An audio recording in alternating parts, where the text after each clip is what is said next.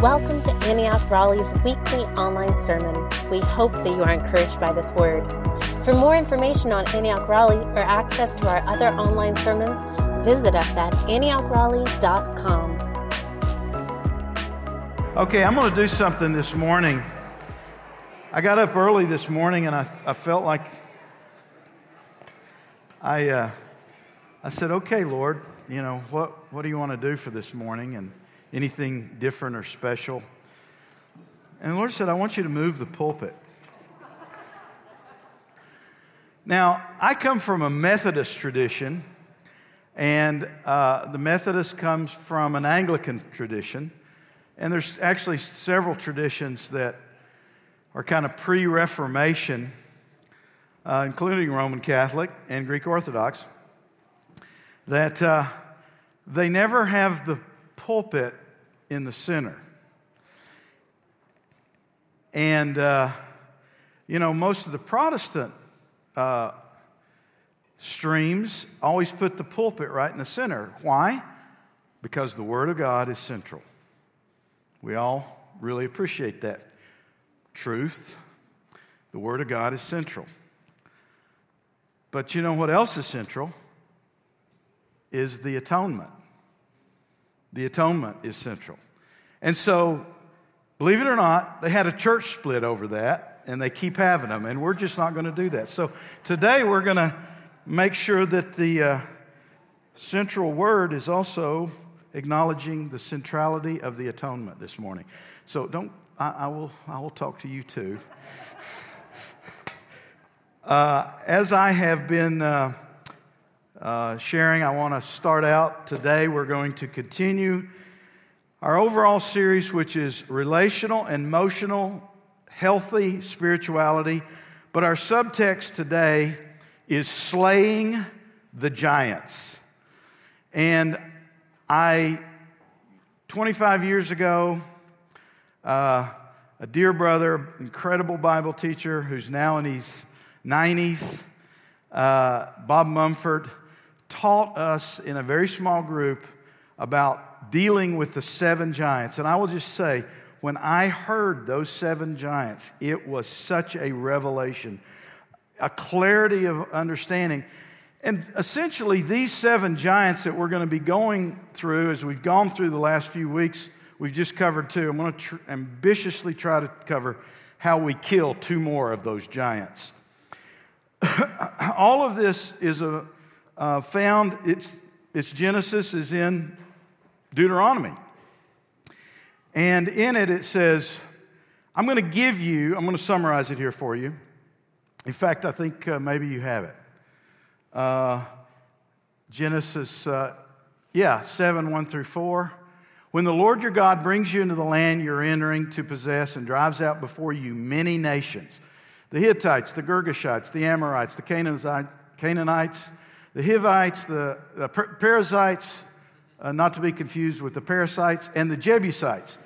Okay, now, I'm going to drive these nations out. And the reason we use the word giant is because in Exodus, when this same event is happening, Moses sends out 12 spies. And they come back, and their report, 10 of the 12, was there are giants in the land. These are giants. We are much smaller in comparison to them. We are like grasshoppers in our own eyes. And of course, that led to a major unbelief that infected the camp, and it caused Israel not to be able to enter the promised land during that 40-year lifespan. Now, one of the characteristics of Deuteronomy chapter 7 is the Lord is being very specific about how they were to deal with these nations. And He's very specific and very uncompromising. And one of the things He says is, look at this, make no treaty. He said, first of all, look at this. God's delivered them over to you, and you have defeated them, and you must destroy them totally. Make no treaty with them. Show them no mercy. Do not intermarry with them. Do not give your daughters to their sons, or take their daughters for your sons, for they will turn your children away from following me to serve other gods. Now that is pretty severe language, isn't it? Well, now let's turn to Deuteronomy 7, verse 22. And I want you to, before we go there, the next verse right after this is what you are to do to them. Okay, we don't read this part. So you've just gotten this order that says you're to utterly destroy them. So let me define how you destroy them. Okay? Here's what he says, verse 5. This is what you're to do to them. Break down their altars, smash their sacred stones, cut down their Ashtoreth poles, which were sex, religion altars, burn their idols with fire. Did you notice he didn't say what to do to them? It's what they had that they were supposed to destroy. For you are a people holy to the Lord your God. The Lord your God has chosen you out of all the peoples on the face of the earth to be His people, His treasured possession. Now listen to this relational heart of God. The Lord did not set His affection on you and choose you because you were a great bunch of people. In fact, you were the least. You were the fewest. But it was because the Lord loved you. And we started out talking that the supreme characteristic of spiritual maturity is not how much Bible you know, or how long you can pray, or how many spiritual principles you can teach others. The number one standard is agape. How much do you love, especially the difficult to love? That's the standard. That's the ultimate standard of spiritual maturity, walking in genuine love. And by that, we begin to understand that's how we also slay the giants. You see, what the Lord was saying to the children of Israel, this is how you destroy them. You destroy all those things that are substitutes for me. That's what you have to destroy. So, if you don't destroy them, it will infest the next generations. It is an unavoidable thing. Can I just tell you, a lot of times when I'm dealing with a temptation at my age right now, and I still have them, they're sometimes a little different than they were when I was younger, but they're still there. But let me tell you, one of the major motivating forces inside of me is that I want my grandchildren not to have to deal with those things. I'm going to fight those giants today so they don't have to. Because if I yield to them, they will afflict my sons and my daughters. And our children will be taken away from me to serve other gods. And the point is, my children, Jesus was called the Son of David, right? He was, how many generations after David? I believe he was 28 generations after David, if I've got my arithmetic right. Yet he's called the Son of David. My sons and daughters are generations away from me. They will never know my name until they get to heaven. And I want them to say, Grandpa did a pretty good job. I didn't have to fight that fight. Okay, so how do we kill these giants? Well, two of the giants that I want to deal with today are the giant, and you can't improve on this, the name of this giant. It's the giant of be right. Now, one of the things that this giant is, and let's go into, I want to give you a list of the be right giant and some of his characteristics. And let's look at Job 40, verse 8. And this is the Lord talking to Job. Will you really annul my judgment? Will you condemn me that you may be justified? One of the real characteristics of the be right giant is that everybody is privileged and should know my opinion. The be right giant says, everybody's entitled to my opinion, and I'm always right, and I really think highly of my opinion, more highly than I would ever consider any of yours. The be right giant is the giant that probably causes more divorces than any other giant. This giant is the reason people don't stay in relationships. Can I just tell you, if you're doing marriage counseling, and I hope you don't have to, it's actually wonderful, but it's also difficult because you're dealing with people that actually act like allying with their giants. They want to be allied with their giants. Instead of killing them, they'd rather kill their marriage or kill their relationship with their kids or their friends or their business partners. They'd rather have an ally in the giant. And so, as a consequence, their life is strewn with dead relationships because of this. And this be right giant is one of the primary giants. This past week, I was invited to go and pray for a very devout Muslim man who his heart was warmed by someone in this church, Parker Kobath, who has just loved him unconditionally. And he's dying of, he's got a terminal cancer that, if not reversed, will kill him. He's in his late 30s. And he wanted Parker to come and see him. And Parker wanted me to come with him.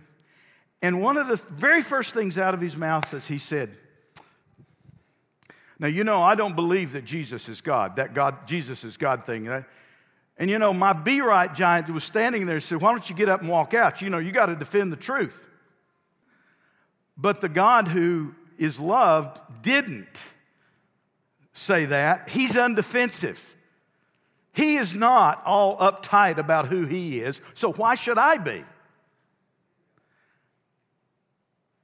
So I said, and I got quiet.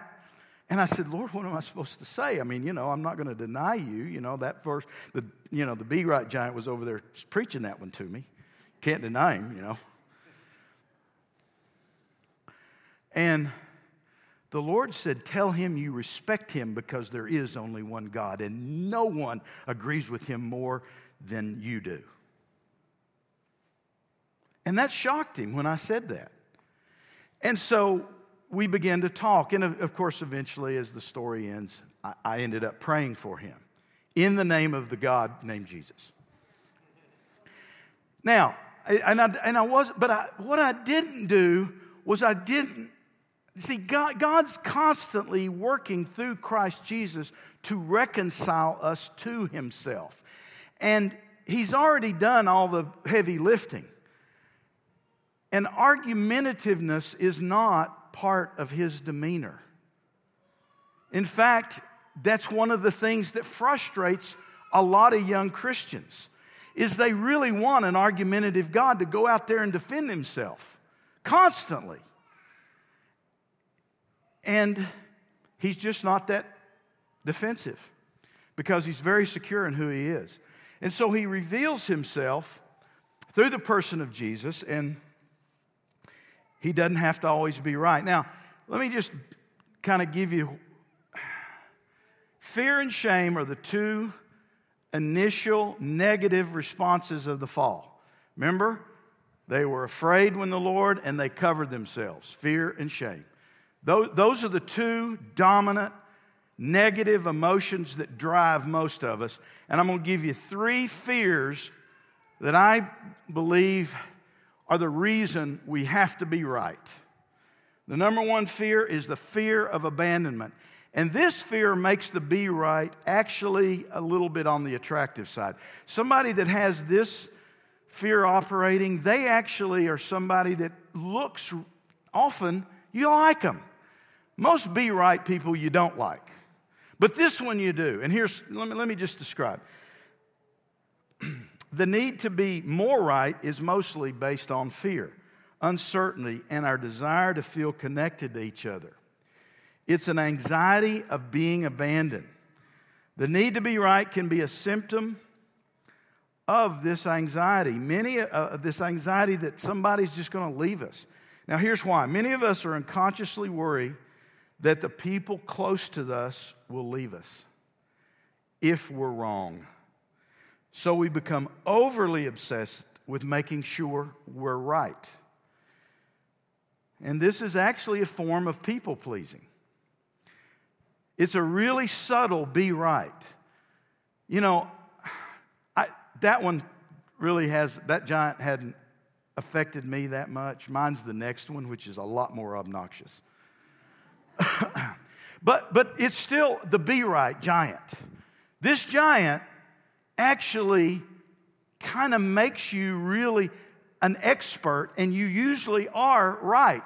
But you're not right out of love, you're right out of fear. And your fear is that people will find out that you are actually imperfect and therefore abandon you.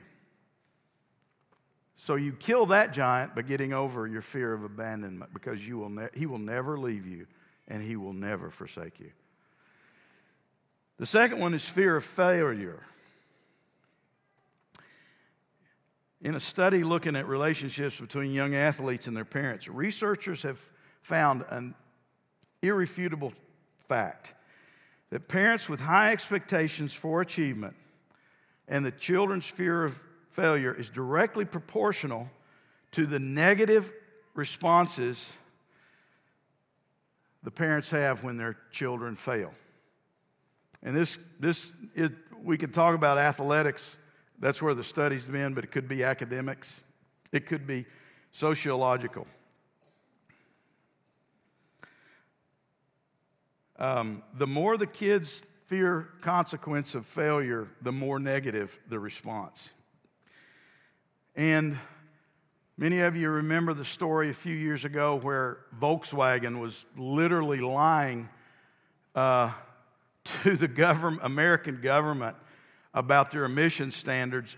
They had reprogrammed the software in their emission stuff because the employees were so afraid of disappointing the head honchos who had a goal to have better emissions on their diesel engines. Do you guys remember that? It was just a black eye. They were afraid of failure.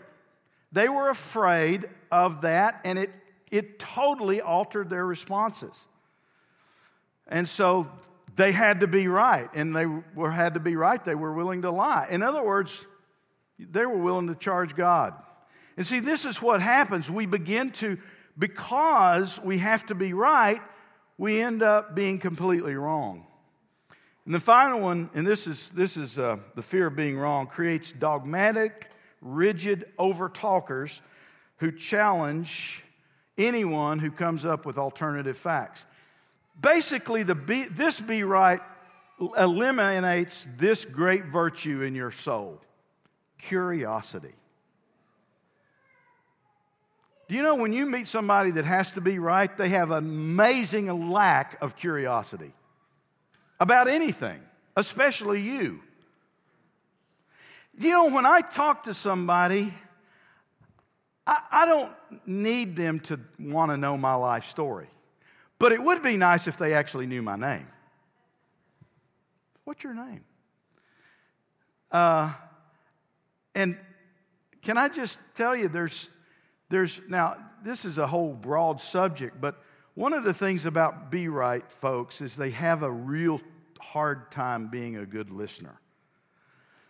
Can you see how this probably doesn't help marriage if you have a be right? Here's the other danger in be right is if you have a be right giant in your life and you've developed an alliance with a be right giant, then here's what's going to happen. You're never going to be able to form an alliance with anybody else because everybody else is imperfect. And so you become arrogant, you get self-righteous, sanctimonious, narrow-minded, know better than anyone, and your attitude drives people away. And not only are you driving people away, you're actually driving away enlightenment and new knowledge and new insight. And when you refuse to consider the opinion of others, you slam the door on new ideas and new ways of thinking. And can I just say, you know who some of the worst people are in the world for that? Let me draw a circle around me. I won't point a finger at you at all. I'll just say me. Because, you know, I know the Bible, the authoritative Word of God. And, you know, the problem with most church splits are not a love of the truth. Most church splits are the love of my understanding of the truth. And that doesn't mean truth isn't important. And it doesn't mean that there may not be moments when we have to separate, but those moments are much, much less frequent by heaven's mandate than what ends up happening down here. And so one of the main reasons for this thing for not wanting to be wrong is I think I have a higher sense of justice than you do. When I just have to be right. And if you have a high justice meter, which some of you do, and that's a good thing, just remember, your justice can become injustice real quick because you become cruel and non-relational. And what immediately begins to happen is you'd rather win the argument than to maintain the relationship. And God has never done that with any of us. He just hasn't. That's not His modus operandi, and it shouldn't be yours. So, when you accept others, you know, here's another thing. And this leads us into the next giant. But here's the deal. You just have to get over the fact that there are going to be people that have a different opinion than you. And one of the greatest gifts you can give anyone is the acceptance that they are different than you. That's a great gift to someone.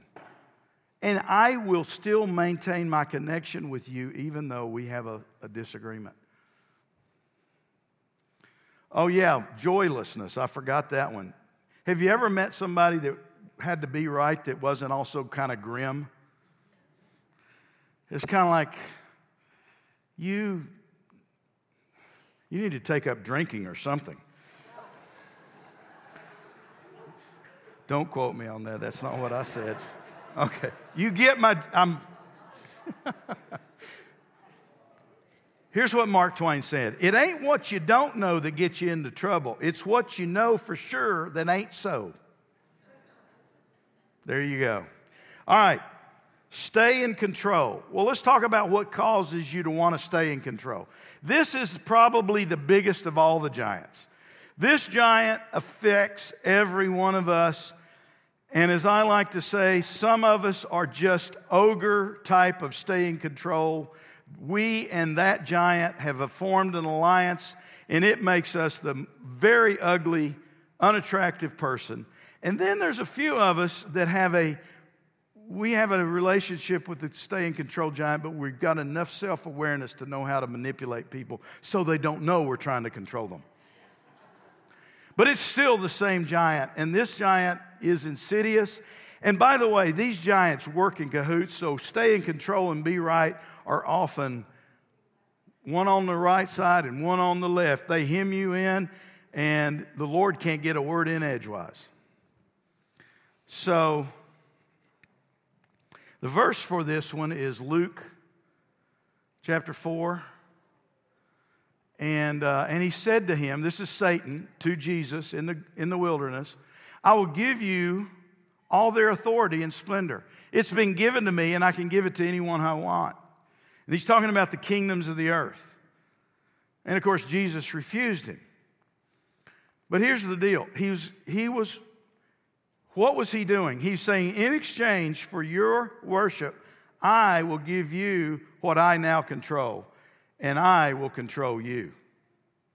Because control, and this is a really theological subject, and I don't have time to unpack it too much. And I'm almost sure that anything I say will probably be held against me in a court of law by those who have to be right. But I'm gonna go ahead and step into it. In John chapter 8, verses 1, Jesus has been contending from chapter 6 and 7 particularly with the Pharisees who are, it says, and they picked up stones to stone him. He said, you're trying to kill me. They said, you've got a demon. I mean, there was this conflict. It was just a conflict that was boiling. It had been simmering, and it came to a boiling point. And so that's kind of the context for the story of the adulterous woman who's been caught by the Pharisees. They drag her in front of Jesus early in the morning. They're hoping he comes back because they're trying to, and it says they're trying to trick him. They're trying to be right. And they're trying to gain control over the crowds that they're losing. Now, again, I got being in control is, you're in a lot of good company if you want to hang out with me, of somebody that had that giant in their life. So this is kind of confession time. It's also, I know that I'm in good company. But here's the thing. You don't control anything except you. Any other control you have is an illusion. It is a fable. You can't control your kids. I mean, you can control your little bitty ones, but even your teenagers you can't control. That's one of the reasons we all have to learn to pray, because prayer is weakness, and weakness is not control. It's cooperating in a relationship that this is where I'm going to get in trouble. The uncontrolling God cooperates with the uncontrolling man or woman. And you go, what do you mean? We have songs that talk about He's in control. And I like to say it this way, and I'll just say, if He was in control, everything would be a lot better than it is. And you go, well, Steve, that sounds like you're violating the sovereignty of God truth. I didn't say He wasn't in charge. I said He's not controlling everything. He is in charge, and He's going to wrap it all up. And you don't want that day to happen, because He will take control at that moment. But the rest of the time, and this explains so much of why there is evil in the earth, is He's looking for a relationship. How many of you got married because your husband and the wife said, you have to love me, and walk down that aisle right this second? Anybody here did that? I mean, maybe if you're from some countries where they have arranged marriages, you might have said, yeah, that was exactly what happened. But that's not the way we do it here, because we choose. We have this choice. And God, the greatest characteristics of deep love is that you have a choice. See, God did, because He's so faithful to truth, He said, you shall love the Lord your God with all your heart, soul, and mind, strength. So He commanded love. But then He turns right around and says, even though I commanded it, the most important verse in the Bible, in my opinion, is 1 John 4:9. We love Him because He first loved us. In other words, even though God said you shall love me, I'm going to love you first, and continuously and nonstop. And because of that, you're going to respond to my love for you. And so we're second responders. We're not first responders. He's the first responder. Okay. So God is not, when I say He's not in control, He's in perfect control. But what He's not doing is He's not pulling the strings on your life. And even when things don't seem to be going right, if you have a theology that basically says, well, God's the one pulling the strings here. And the next thing you know, you're mad at God because you have a misconception of His influence in your life, which is what happens to a lot of young believers. And they don't understand. This thing is going to work out if you stay faithful to Him no matter what the enemies are doing. Yeah, but I got cancer and I believe in healing.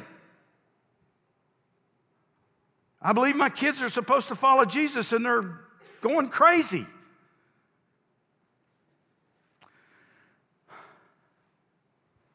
I stay yielded. I mean, we go, wait, Jesus was the Son of God. He's God in the flesh. He got killed. I mean, Peter wanted to stay in control, didn't he? You surely cannot die, okay? That ain't going to happen. And what did Jesus say to Peter at that moment? Whose interest did He have? The one who likes to stay in control. Satan. He said, you've got Satan's interest. So Jesus is standing before these guys. They're dragging this adulterous woman, and they say, look, what are you going to do? And Jesus says, nothing. That's a really non-controlling, that's a very be right kind of thing. He said he bent down and started drawing and then he asked a question. It's really fascinating that the God of the universe asked a question instead of giving a mandate. When He's talking to people He wants to maintain a relationship with. See, those guys weren't wanting to stone this woman. And you know what? I think He discerned that. He knew they wanted to be right. So He just said, well, he who's without sin cast the first stone. And then He began to write some more. That's it. That was the lecture. It wasn't a lecture. Because what He was saying is, I know what you guys are doing.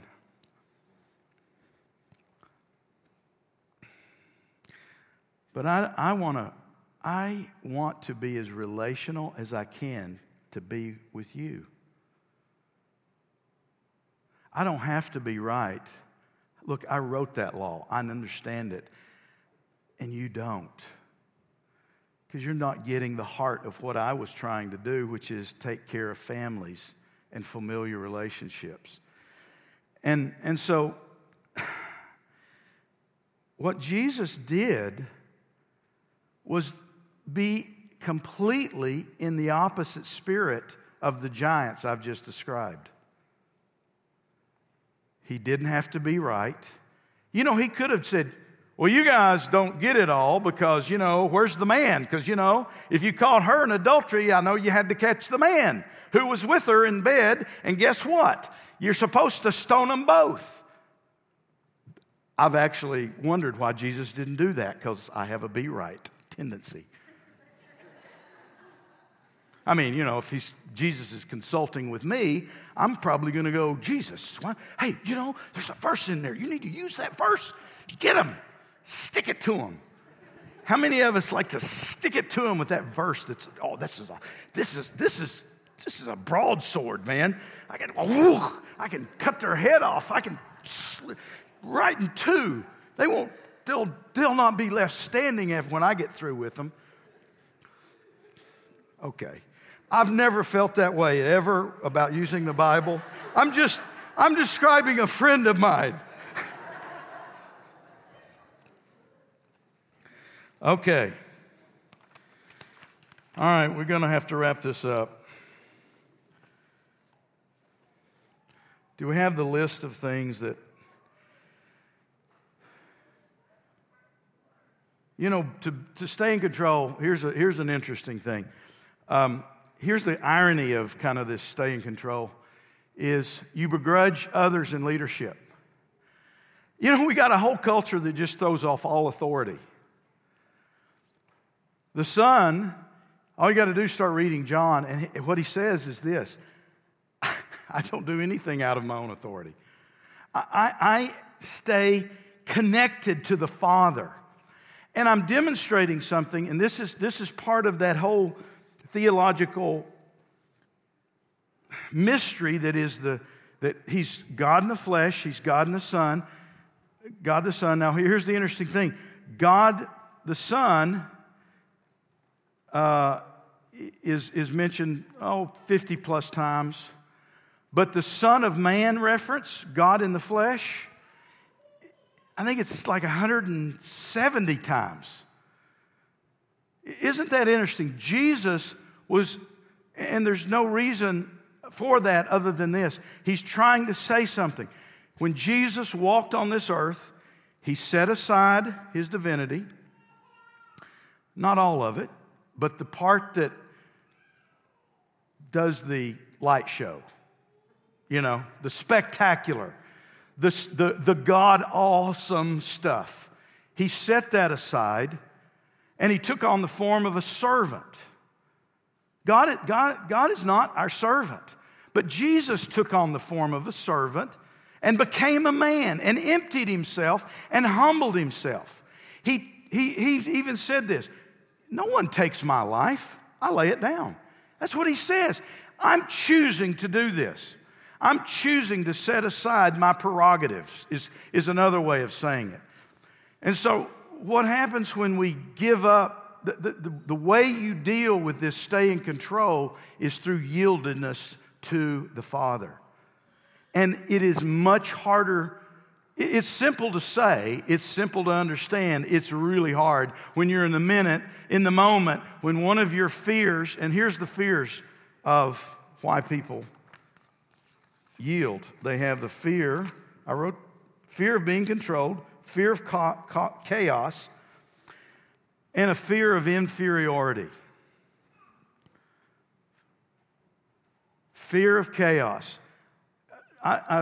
Some people that really manifest a giant of being in control, these are people, maybe their mom or dad were alcoholics. That's a classic one. Could be something else. Your childhood was a mess, and you're trying to bring order and security by controlling those around you. And you don't realizing you're driving the ones around you away. You can't control them. It's not your job to control them. And parents, can I just tell you, that's why we emphasize in this church, you've got to build a connection with your kids. Your mandates will go about as far as God's mandate did with us. Did you hear what I just said? See, God is not, He tells us His truth, and our kids need to know the truth. That's if you do these things, it'll reap death in your life. It's just an inevitability. But what you're really wanting is that they want to imitate who you are because they see in you who they want to become. And they do that because they have a deep connection. And what will eventually happen is that deep connection will attract them more than all the temptation that they're facing. Does this make sense? Did I say that right? It's a complex idea, but what's happening is your kids get their identity from you by wanting to be like you, and it will overcome their temptation that's surrounding them that is very powerful. And it doesn't mean they won't temporarily walk away, but what will happen is that pull of that connection. And that's what the Lord is constantly doing. Psalm 73 talks about Lord, I'm just looking around and I see the wicked prosper and, they've got good health, and look at me. Life is awful for me. and he says, and he just goes verse after verse of kind of complaint about how good everybody else is getting it. And then he says, but then I got into the sanctuary of the Lord and I saw their end. And he's basically saying, God, I want you in control of everything, including all my enemies and my life, so that nothing bad ever happens. And then he goes, but see, the greatest level of love is that God lets you choose to love him. He commands it because it's good for you, but he doesn't demand it by controlling you to become a robot. Let's all stand. How many of you would like to slay a giant today? A giant of, I got to be right.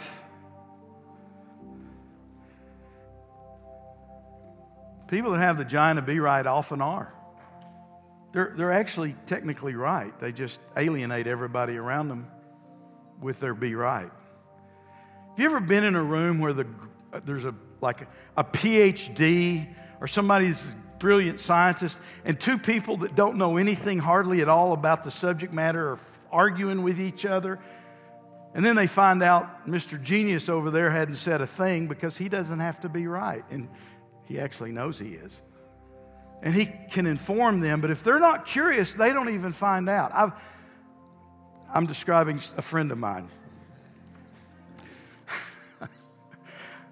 Okay, let's pray. Lord, I thank you that we can slay the giants that are so appealing at times to us. The giant that says, I must be in control, that I must be I must be right. Lord, I just pray that you would help us slay those giants so that we can love with agape love so deeply that we never yield to the influence of those giants. That we love our spouses and our friends and our business partners, our clients, our bosses, in a way that doesn't reflect the need to be right or the need to be in control. Lord, we yield ourselves to the Father of lights, in whom there's nothing but light, no shifting shadows, no dark spots anywhere in your character. And Lord, we thank you for what you're doing in our midst as a church, that you're developing emotional and relational health, and that it'll be a spirituality that will change the world. I'm going to ask the elders and the life group leaders if you'd come forward. I just want us to pray for anybody that's sick, anybody that would like to be filled with the Holy Spirit, anyone who has a need. Maybe you're having a crisis. Maybe you want to pray over some of what was talked about today. But I just want to invite you we always want to invite folks to just, sometimes you can't get stuff done on your own. You have to do it with a brother or sister.